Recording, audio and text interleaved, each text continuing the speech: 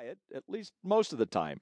There was, of course, the time the police were called on a youth group pool party, but to the kids, well, that only enhanced the quality of the party. Our daughter walked into the kitchen, and I confronted her quietly but firmly about the neighbor's complaint. I half expected her to say something like, "Dad, you're right. I mean, we blew it. I'm deeply sorry, and I'll never do anything like that again." Instead, she plopped down at the table and unloaded on us. Except now the issue wasn't the noise from the night before. It was about our parenting style, our belief system, the pressure she was feeling being a Burns kid.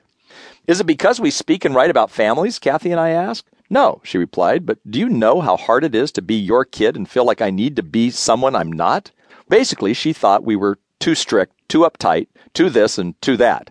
I'll admit a couple of her points made sense. But some complaints just come with the territory of being a family.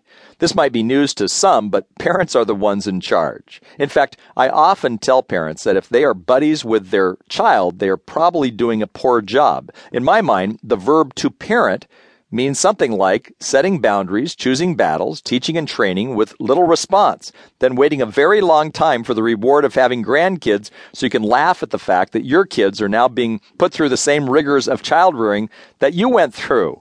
When our daughter finished unloading her feelings about us, she announced it was time for her to leave, only she needed $10 for gas.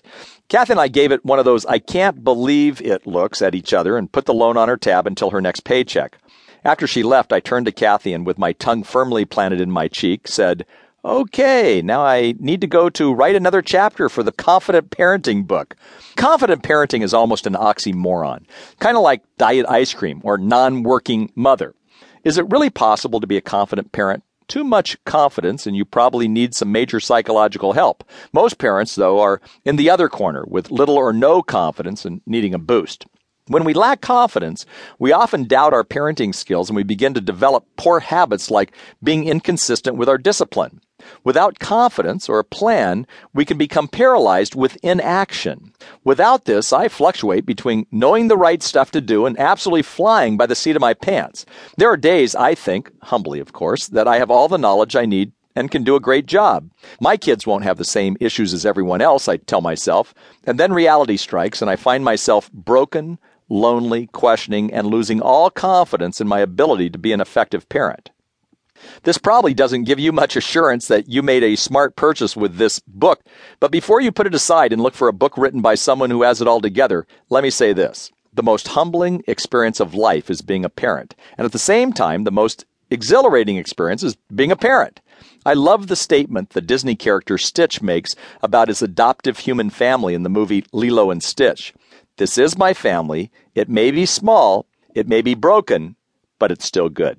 I can't promise you that I have done everything correctly. Surely I have not. I'm a parent in progress. Some days are good, others not so good. But I can assure you that the words on every page are my attempt to come alongside mothers and fathers who are looking for a strategy of parenting that brings together practical advice with God-honoring principles. Most everywhere I go, people are asking me for solid parenting help, something they can use with confidence. I can't promise perfect kids. There is no such thing. But I will offer you what I believe is a plan that will help you raise a responsible adult. As a Christian, I would also add that responsible adults who love God, love themselves in a proper manner, and live according to the morals and the values of Scripture. Here, I hope you will find confidence by knowing the possibilities and rewards of good parenting. It is possible to find replenishment for overcrowded lives, to communicate better with your kids with affection, warmth, and encouragement. It is possible to overcome the negative family patterns you might have experienced growing up and stop the generation-to-generation slide. You can create a grace-filled home and raise your kids to love God and themselves. The journey to being a confident parent won't necessarily be easy. It starts with a daily, sometimes hourly, decision to relinquish your kids and your parenting to God. But the reward of building a healthy family and legacy is better than anything else this life can offer us. I am honored to come alongside you on your journey. There are answers and there is hope. You can be a confident parent, at least most of the time. Jim Burns, Dana Point, California.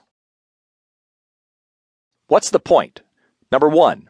On a scale of 1 to 10, 10 being the highest, how confident do you feel about your parenting? Why? Number 2, who has influenced your parenting style and strategy? Number 3, what was the most effective